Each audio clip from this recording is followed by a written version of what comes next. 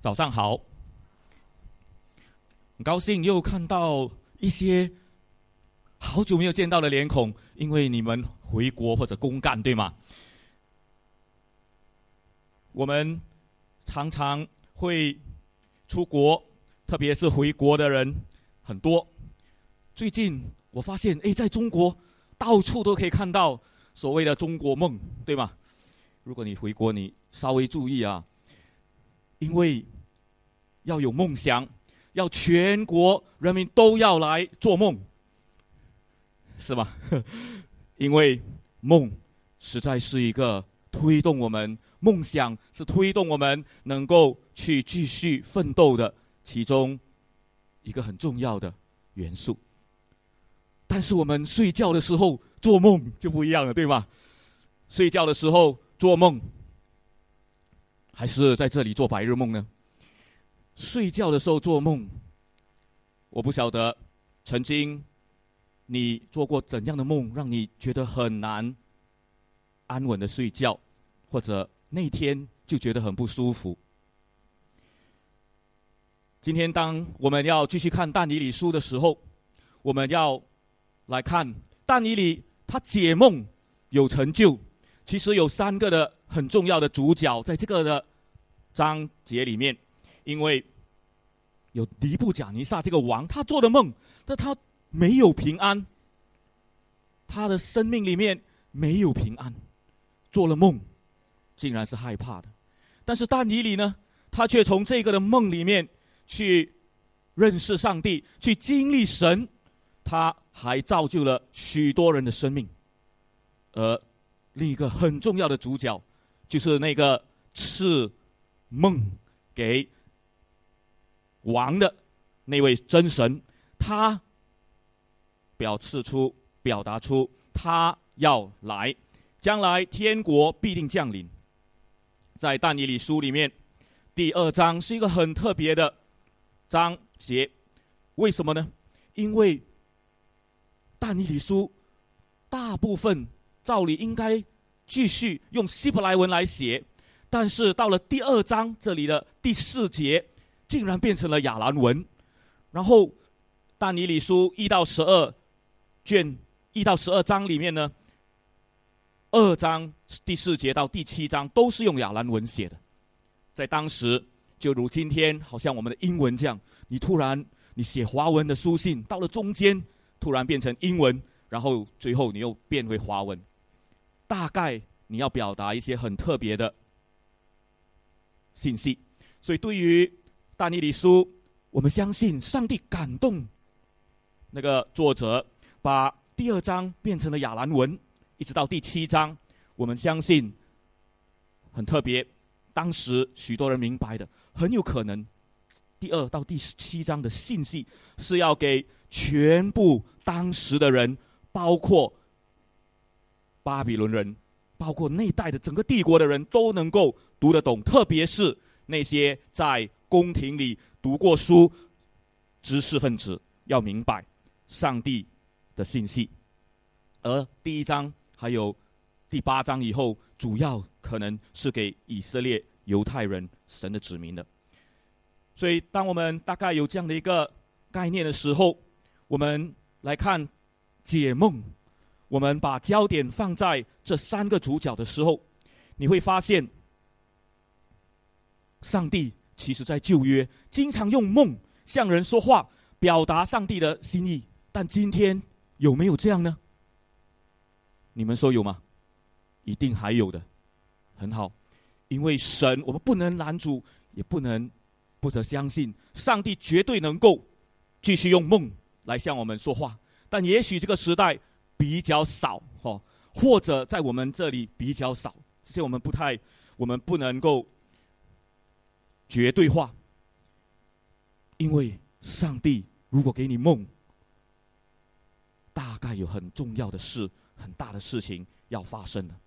这就是尼布甲尼撒他所遭遇的。那天当他做了一个梦以后呢，他竟然不能够安心。他对他的亲信臣仆说，我做了一个梦，心里烦乱，我要知道这是什么梦。你有没有想，为什么王贵为一国之君，他权势无限，他财富无边，大有权势，又有很多的财产，每个人都要听他，都要尊崇他，为什么他没有平安呢？他坐立不安，他心情恶劣，他大发雷霆，他失去了理智，他不信任自己的臣子还有亲信，他竟然要把他们全都灭绝。为什么一个王突然变得这么样呢？我们想，很有可能一个人他内心里面其实潜伏着不平安，特别是一个独裁者，一个抓权的人，一个奋斗了这么多年，终于打下他的江山，得到帝国的人，作为一个王，要什么都有什么的时候，竟然没有平安。今天我们也许有人追求位子权位，追求屋子房子，有人追求银子金子，有人追求车子轮子，有人追求妻子孩子，但最后我们每个人都有盒子。如果你没就是盒子是棺材了哈，但是也有人没有盒子，因为他没机会进到里面去，那是更惨。但是劳劳碌碌一生的尼布甲尼撒，他没有真平安呢，他追求到了这些我们也许想要追到手上的东西。为什么呢？当他做了这个梦，他竟然这么样的担忧，他竟然跟加勒底人说，我已经定旨，如果你们不把那梦和梦的意思告诉我，你们全部碎尸万段，你们的家必成为废墟。那些帮王打工的我们叫他打工仔，这些帮王做工的保护王的人会怎么想呢？他们真有平安吗？他们被这个喜怒无常的王搞得大乱。他们说，这个梦你没有告诉我们，怎么能够解释给你听呢？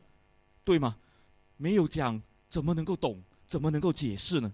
可是王不相信，王回答说，我清楚知道你们企图拖延时间，因为你们看出我已经定旨，如果你们不把梦向我说明，只有一个办法对付你们，就是因为我相信你们串通好，在我面前胡言乱语，等到将来事情发生有什么改变的时候，你们才向我解释这个梦。你看这个王他好像不合理，或许有人说他很聪明，就是要考验一下身边哪一些才是真有料有智慧的人。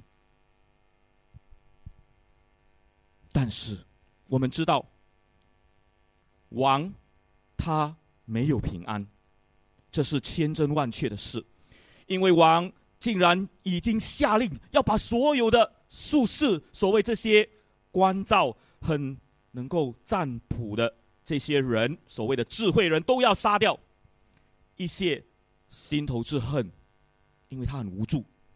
你想，我们做梦，我们有梦想很好，但是如果我们被一个梦，一个噩梦就搅扰到那么样的不平安，那不是很可惜吗？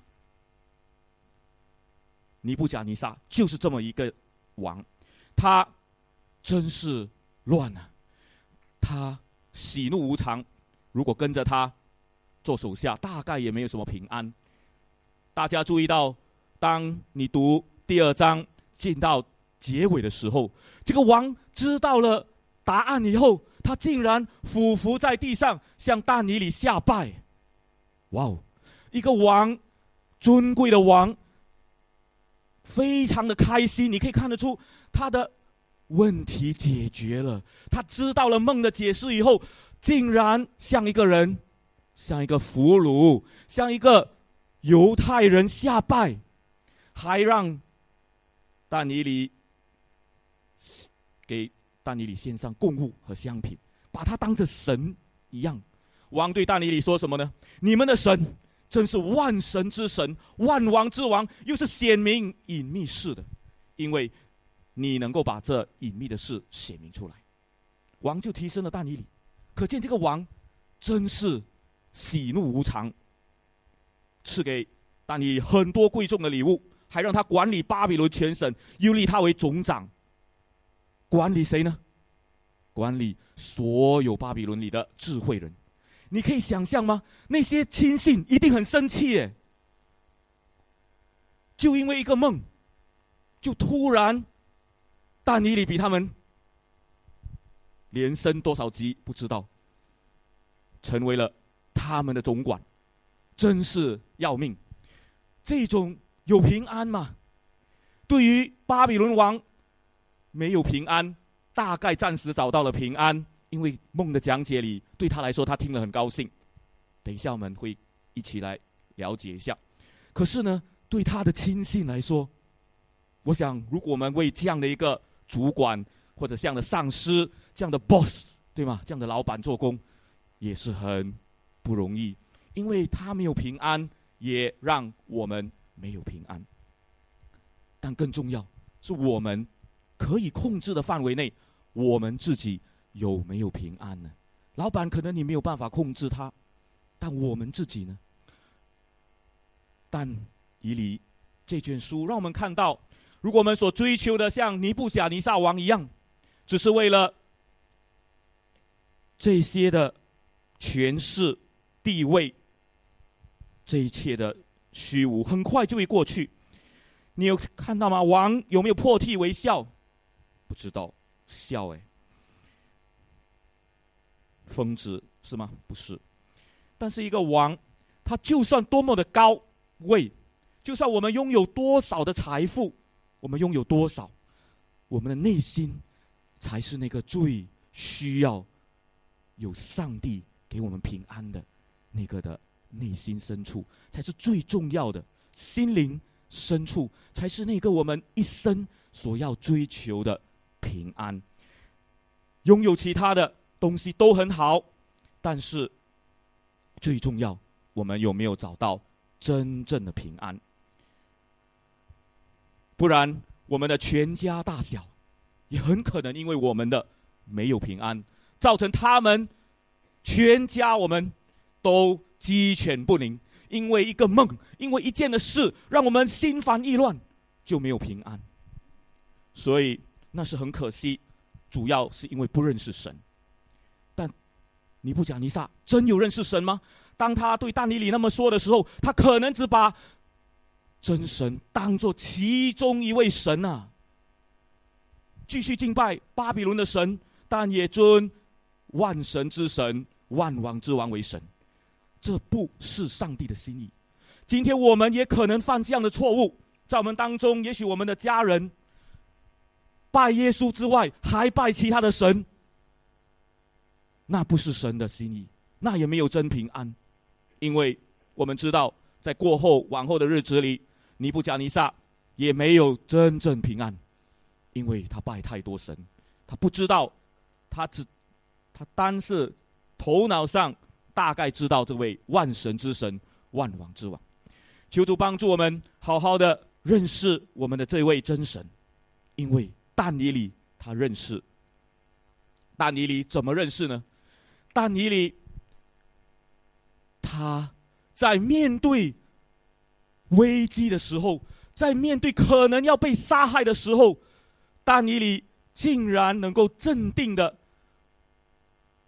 第14节说，当王的护卫长要出来杀巴比伦的智慧人，当然包括但以理，但是但以理竟然很婉转、很机敏的问他为什么，发生了什么事。但以理他很镇定，他进去见王，要求宽限，请王让他有时间去祷告。少年的但以理，那时候但以理应该很年轻哦，因为大约10多岁。圣经学者考察历史，我们也发现当时的但以理可能比我们这里的都年轻，这里最年轻的多少岁？哇，应该都在上边，全部都在这里啊！这有，可能低过15岁，大约15岁的哈。所以呢，这个少年但以理一定有梦想的，他一定也在做梦，因为但以理他不愿意死，他不要坐以待毙，难道要杀他的人头？他也说惨了，白了，哎呀，怎么办？没有，但以理他尝试，他要找出一条的生路。为什么呢？因为但以理他曾经体验也经历过上帝的能力。还记得但以理第1章里面吗？当但以理被掳来到巴比伦的时候，他面对美味佳肴这么好吃，哇，在战争里面，在被打败仗的里面，哪里有吃得饱、喝得舒畅的？但是他不愿意为美味佳肴玷污自己，结果呢，他选择只吃素菜、喝清水。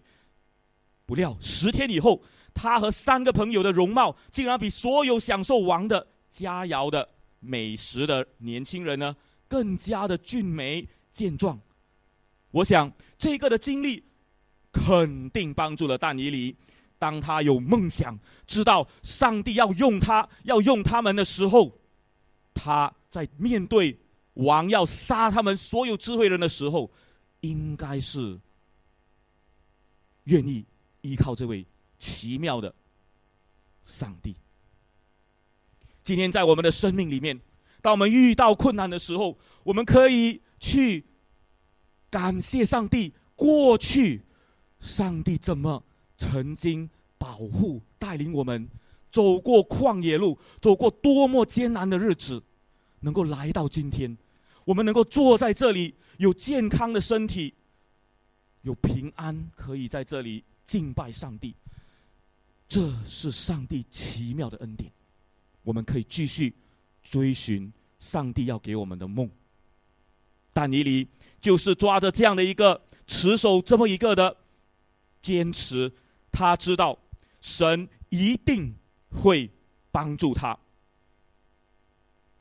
但以理可爱的地方就是他不单自己去祷告，他还请谁呢？请3个朋友帮他一起的祷告。今天我们遇到困难的时候，我们会请人帮忙我们祷告吗？应该会啦，我们立刻就发 SMS， 然后就 WhatsApp， 然后打电话，对吗？当时没有。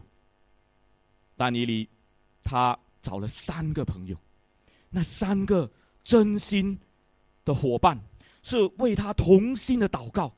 祷告伙伴非常的重要。但以理他在最危难的时候，3个朋友也同样面对死亡的时候，大家同心合意，一起祷告，等候上帝。如果上帝没有显明心意怎么办呢？大家一起死吧，是这样的心态，是吗？我们不知道，因为最后当天晚上他们祷告以后，就有神的怜悯临到。这隐秘的事在夜间的异象中就给但以理显明了。结果呢，但以理就立刻颂赞上帝。他颂赞的里面，我们相信那3个朋友一定也是一样，非常的开心。今天当我们愿意和我们的祷告伙伴，跟我们的弟兄姐妹愿意分享我们的挣扎，一起祷告，我们就能够一同的经历上帝。像但以理一样，他的那3个朋友就因为这样的一个的祝福，你就会发现在接下来第3章里面，他们面对火炉的试验，也愿意进到火炉里面去。今天我们感谢上帝，因为我们有许许多多的弟兄姐妹可以做我们的祷告伙伴，只要你愿意和他分享你内心的挣扎，我们一同的来面对，像但以理一样。但以理如此祝福了他的3个朋友之外，你也注意到在这一章结束的时候，49节，这里我们看到但以理求王，王就怎样呢？委派谁呢？沙德拉、米萨、亚伯尼哥。其实这些都是这3位朋友亚兰文明制，帮助这3个朋友也来管理巴比伦省的政务。你看3个朋友也因为但以理得了祝福，可见但以理不但荣耀上帝，又祝福了很多的人，不止这3位哦。以后我们还发现他们的成就祝福了所有的犹太人，因为犹太人在被掳的时候看见了神怎么样升高这些在宫廷里的人，他们的弟兄竟然被上帝使用，他们也得了安慰。可见当我们愿意依靠神的时候，不但我们自己得祝福，我们的祷告伙伴得祝福，我们的家人朋友看到我们信心的成长，看见我们的这位上帝，我们也能够祝福我们的家人，虽然他们不一定完全认识上帝。感谢主，只要你愿意学像但以理，在这样的一个梦想里面，在追求的梦想的里面去面对艰难的里面，他有这个的机会解梦。在旧约里面我们发现梦解梦其实不是这个时候才出现。大家如果熟悉圣经或记得，就是在约瑟的事件里，就是亚伯拉罕的曾孙约瑟，他也曾经在埃及解梦嘛，对吗？约瑟对法老的纠正和善长说，解梦不是出于神吗？请把梦告诉我吧。约瑟知道，深深的知道解梦是来自上帝。约瑟也回答法老说，解梦不在于我，但法老神必给法老一个吉祥的解答。这些都记载在创世纪里面。我们相信但以理一定有读过，至少有听说过约瑟怎么样的解梦，祝福了全以色列人或者亚伯拉罕的子孙在埃及有美好的见证。我想这再一次提醒我们好好的认识我们的历史，神在我们生命里面的作为，神在我们家庭、个人、教会里面的作为。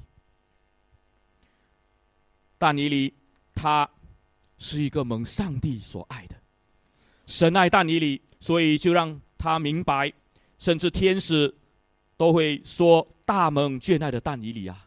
我们看见在但以理书里面第10章，大蒙眷爱的但以理，一个蒙神喜爱的、祝福的，他一定能够多有能力。怎么被神所爱呢？你我要多多的祷告，依靠神。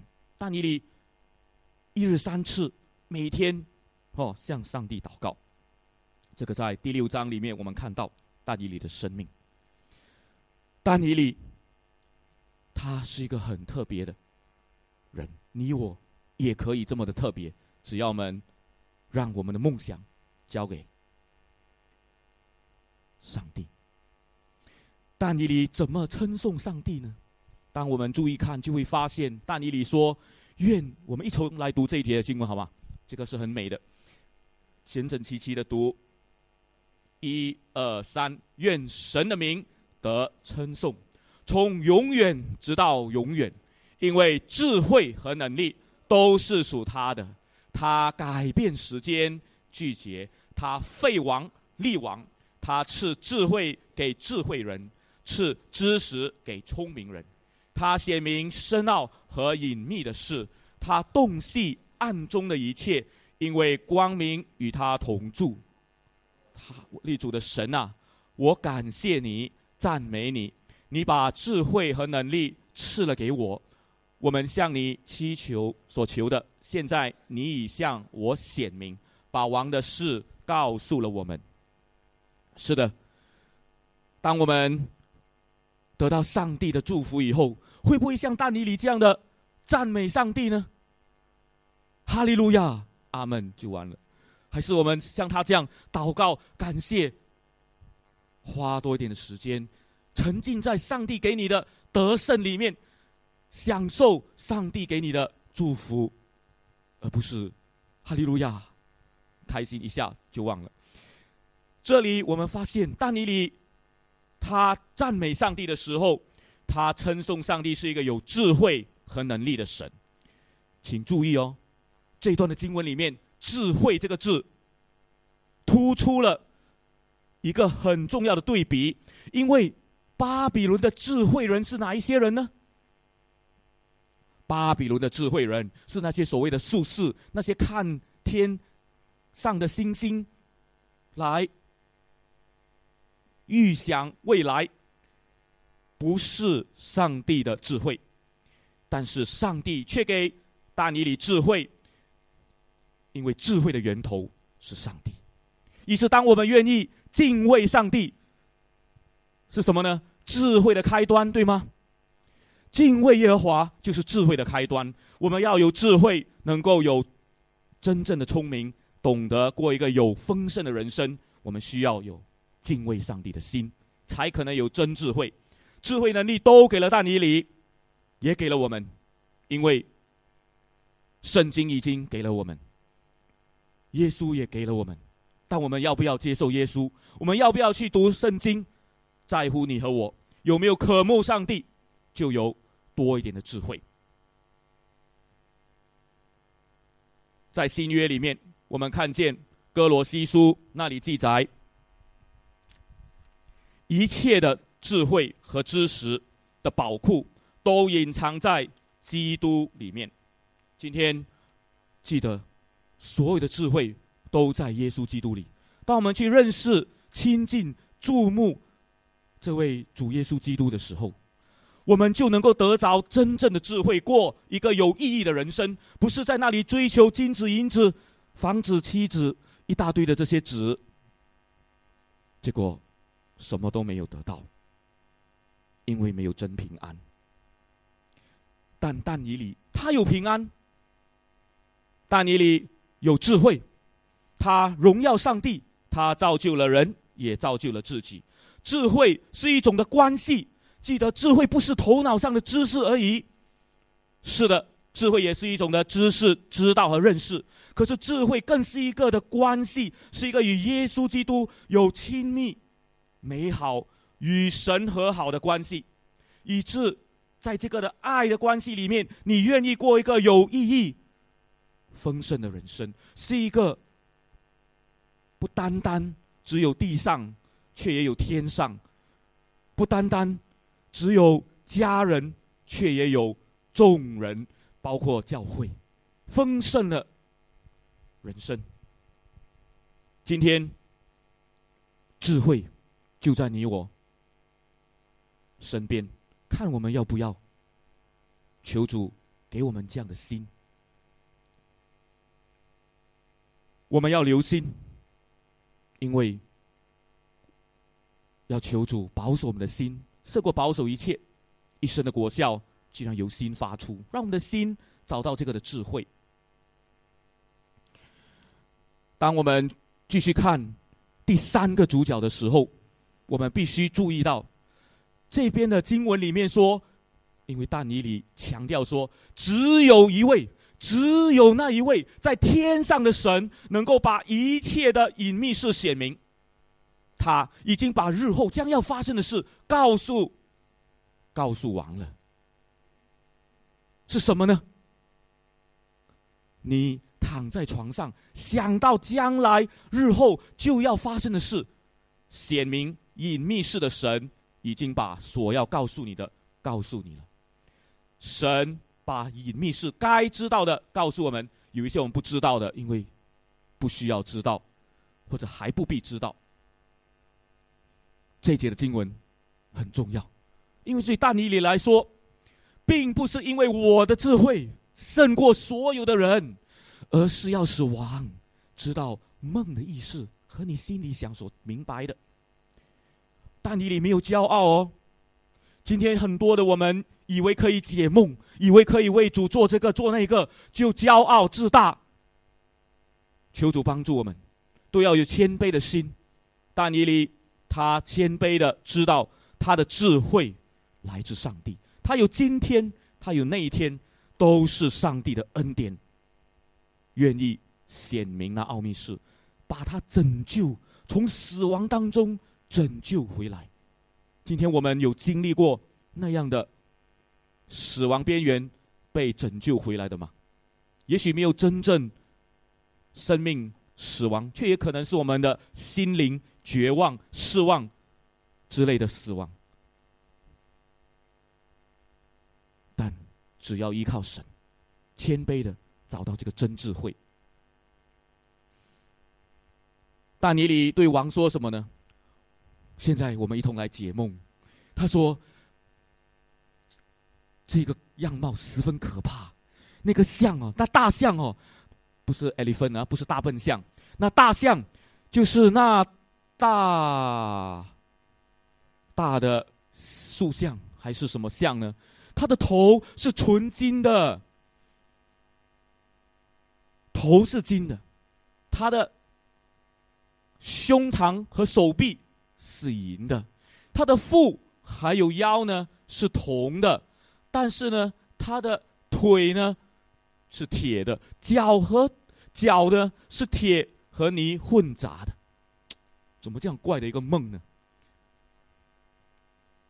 半泥半铁，真的很奇怪哦，怪不得会这么恐怖。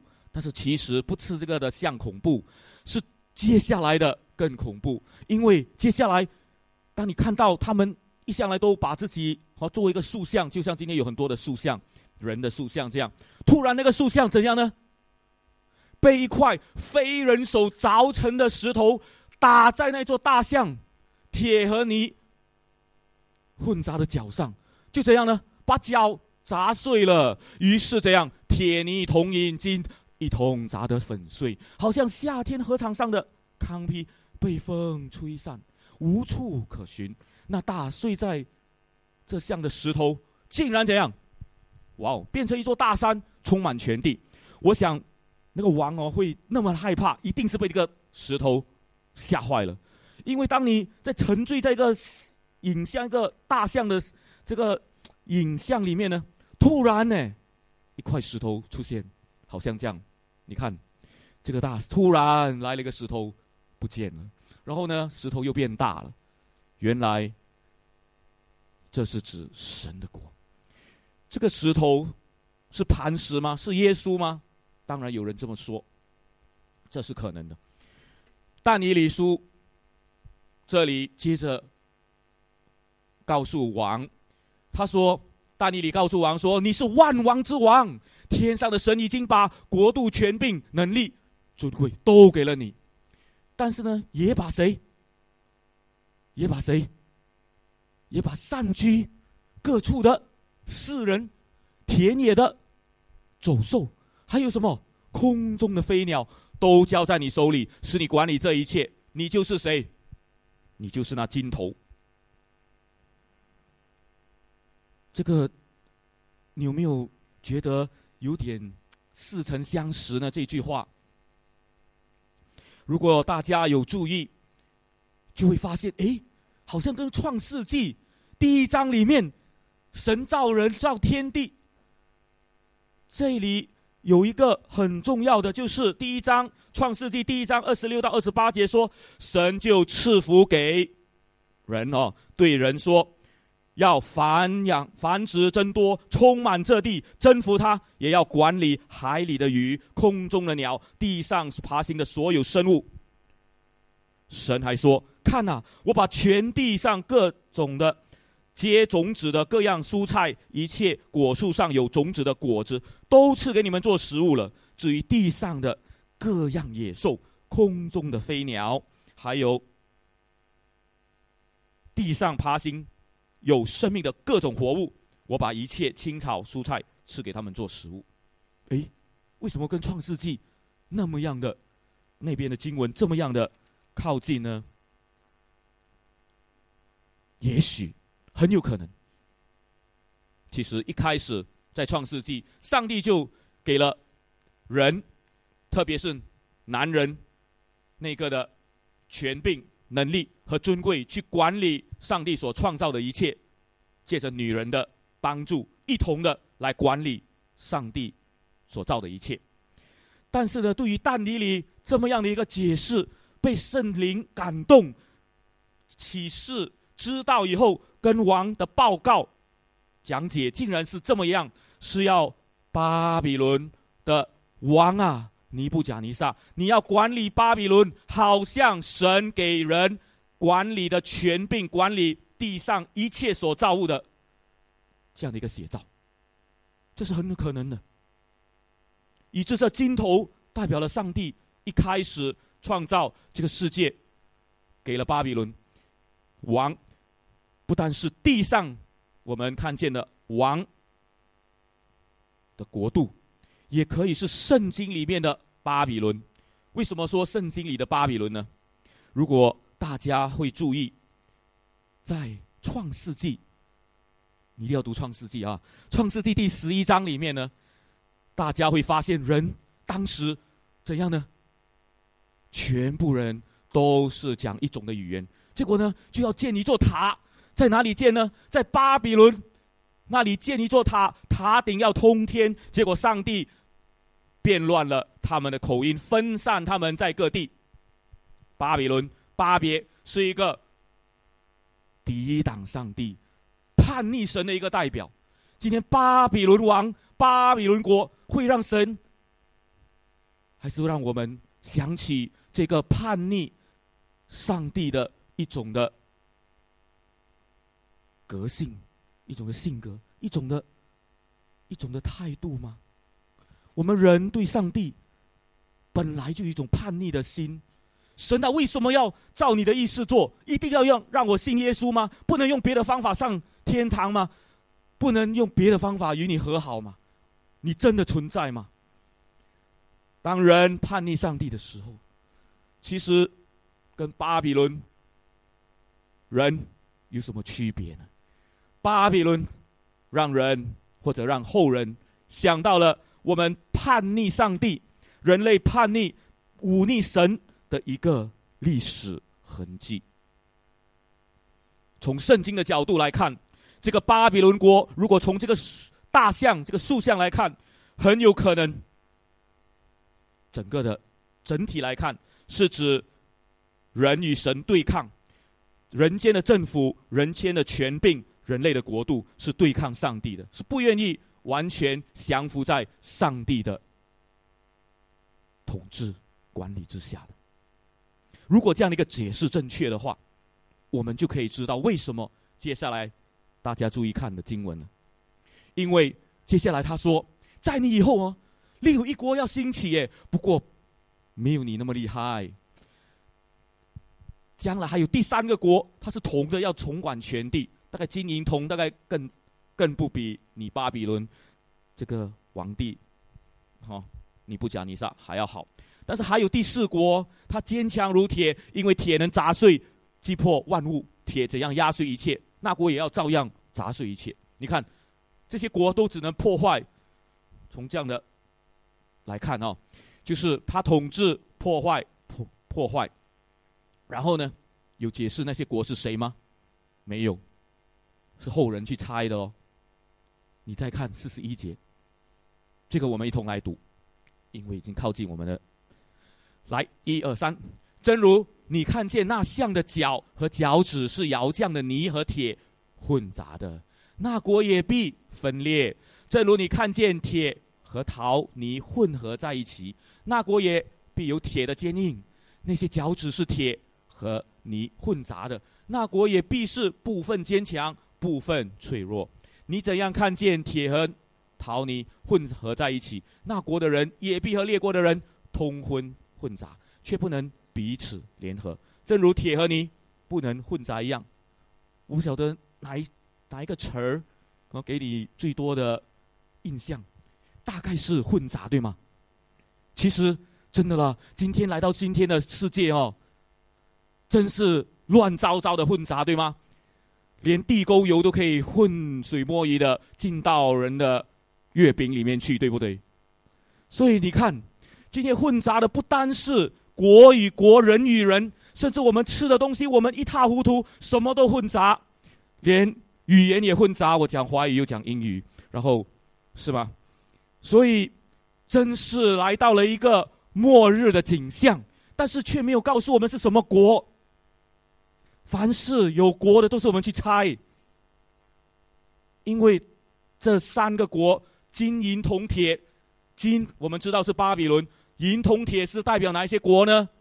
很多人去猜测，我想不太需要，因为今天的缘故，如果你真的想猜测，也知道，欢迎你来参加我们但以理书的查经，那在查经班里我们研究学者的他们所研究的。但是在这里我要告诉你，肯定的是，讲明清楚的是，当王在位的时候，天上的神必，就是当那些王，当列国，当今天还有君王在位的时候，天上的神要兴起一个怎样的国呢？是一个不会灭亡的国，国权必不会给谁呢？别族的人呢？这样应该给哪一个族？大概是要给亚伯拉罕，或者神国的神的民族的人。但是最重要的不是这些去猜测，而是这个天上的国，天国将要砸碎毁灭其他各国，这国存到永远。如果我们看那个像去猜测其他地上的国，而突然来了一个势头，是一个天上的国来到地上，这里的很清楚的才是我们要注意的。因为这块山而出非人手凿成的石头呢，它是伟大的神把日后的结局告诉我们了。这是什么呢？很清楚的，这是神的故事。因为历史就是上帝的故事， History His story， History 就是 His story， 因为历史就是他的故事。你看多混杂，对吗？不是啊，因为这里真是表达了神多么的厉害，他掌管历史，神国将来一定降临，我们不必担忧，或者去担忧是什么国家。现在我们处在的肯定是末代，随时耶稣就要来。不要以为可能再过10年，我们不知道。你注意看世界各地所发生的事，神他让我们看到，今天在外边有伊波拉病毒，在巴比伦，就是当时的巴比伦，今天的伊拉克那里有什么？伊斯兰国恐怖主义，在各地都有水灾的、地震的、饥荒的。今天世界是混杂混乱的，但是天国就要也必要降临。今天天国已经在我们当中，因为我们的心里认识了耶稣，接受了耶稣，就有天国的福音。但是我们还活在这个世界上，我们又不属于这个世界，所以怎么办呢？你看当时被掳的犹太人知道了这个信息以后，他们看到哇，但以理还有3个朋友终于被升高了，我们的犹太人出人头地，他们多么开心！知道什么呢？在巴比伦我们被掳多么羞辱的情况里，上帝啊，我们的神他掌管历史，只要我们忠心信靠他，我们就能够有真正的平安，就能够有复兴，就能够继续走人生的路。今天我们活在这个世界，我们的心有没有被世界的神抓去了呢？或者在挣扎当中，那是好的，因为至少有挣扎哈。挣扎里面有没有依靠神，像但以理那样呢？去祷告，去请3个朋友，有祷告伙伴，有没有用你过去的经历，神怎么带领你来帮助你胜过目前的试探、试验和磨练呢？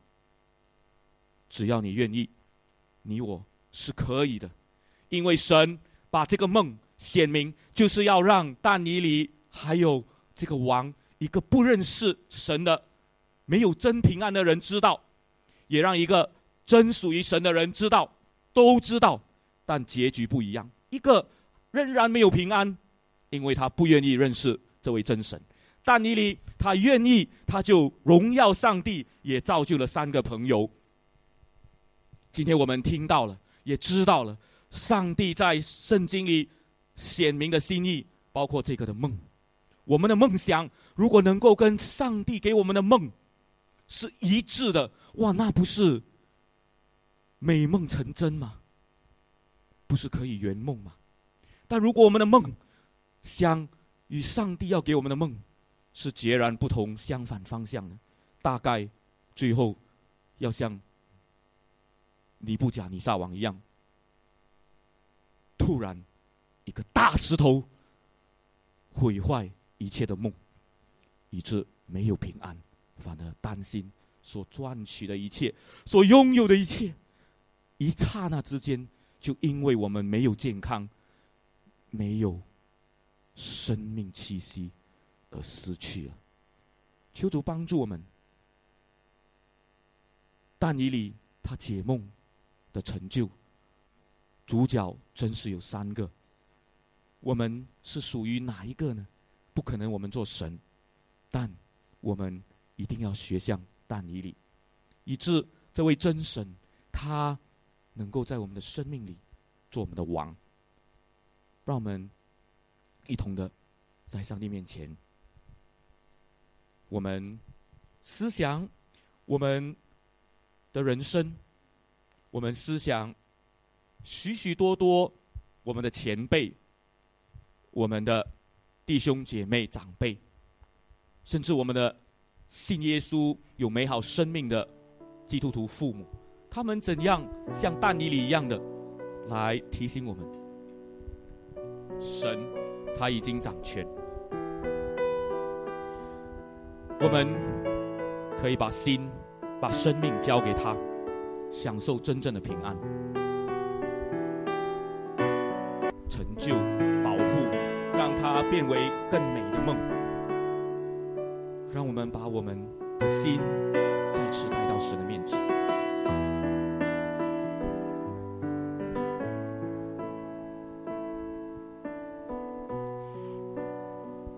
天父，我们谢谢你，因为你是那独行其事的神，你的救恩奇妙，你的作为超过我们的想象。谢谢你给我们梦想，你也给我们做梦的机会，让我们的梦能够与你要给我们的梦是一致的，以致我们走在你喜悦的路上。我们一同的来完成你在我们身上的心意，我们的重担我们交给耶稣，因为耶稣他在我们的生命里面来掌权，我们可以把到耶稣那里来，因为耶稣有真正的平安，在耶稣基督里我们有真平安，以致我们有能力、有爱、有力量去面对我们接下来1个礼拜的生活，在神你所爱的人当中，我们的家人，我们所爱的朋友当中，继续活出基督的能力，帮助我们。听过我们的祷告，奉耶稣基督的名，阿们。请坐。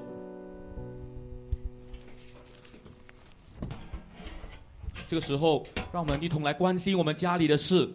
上帝，谢谢。上帝的家里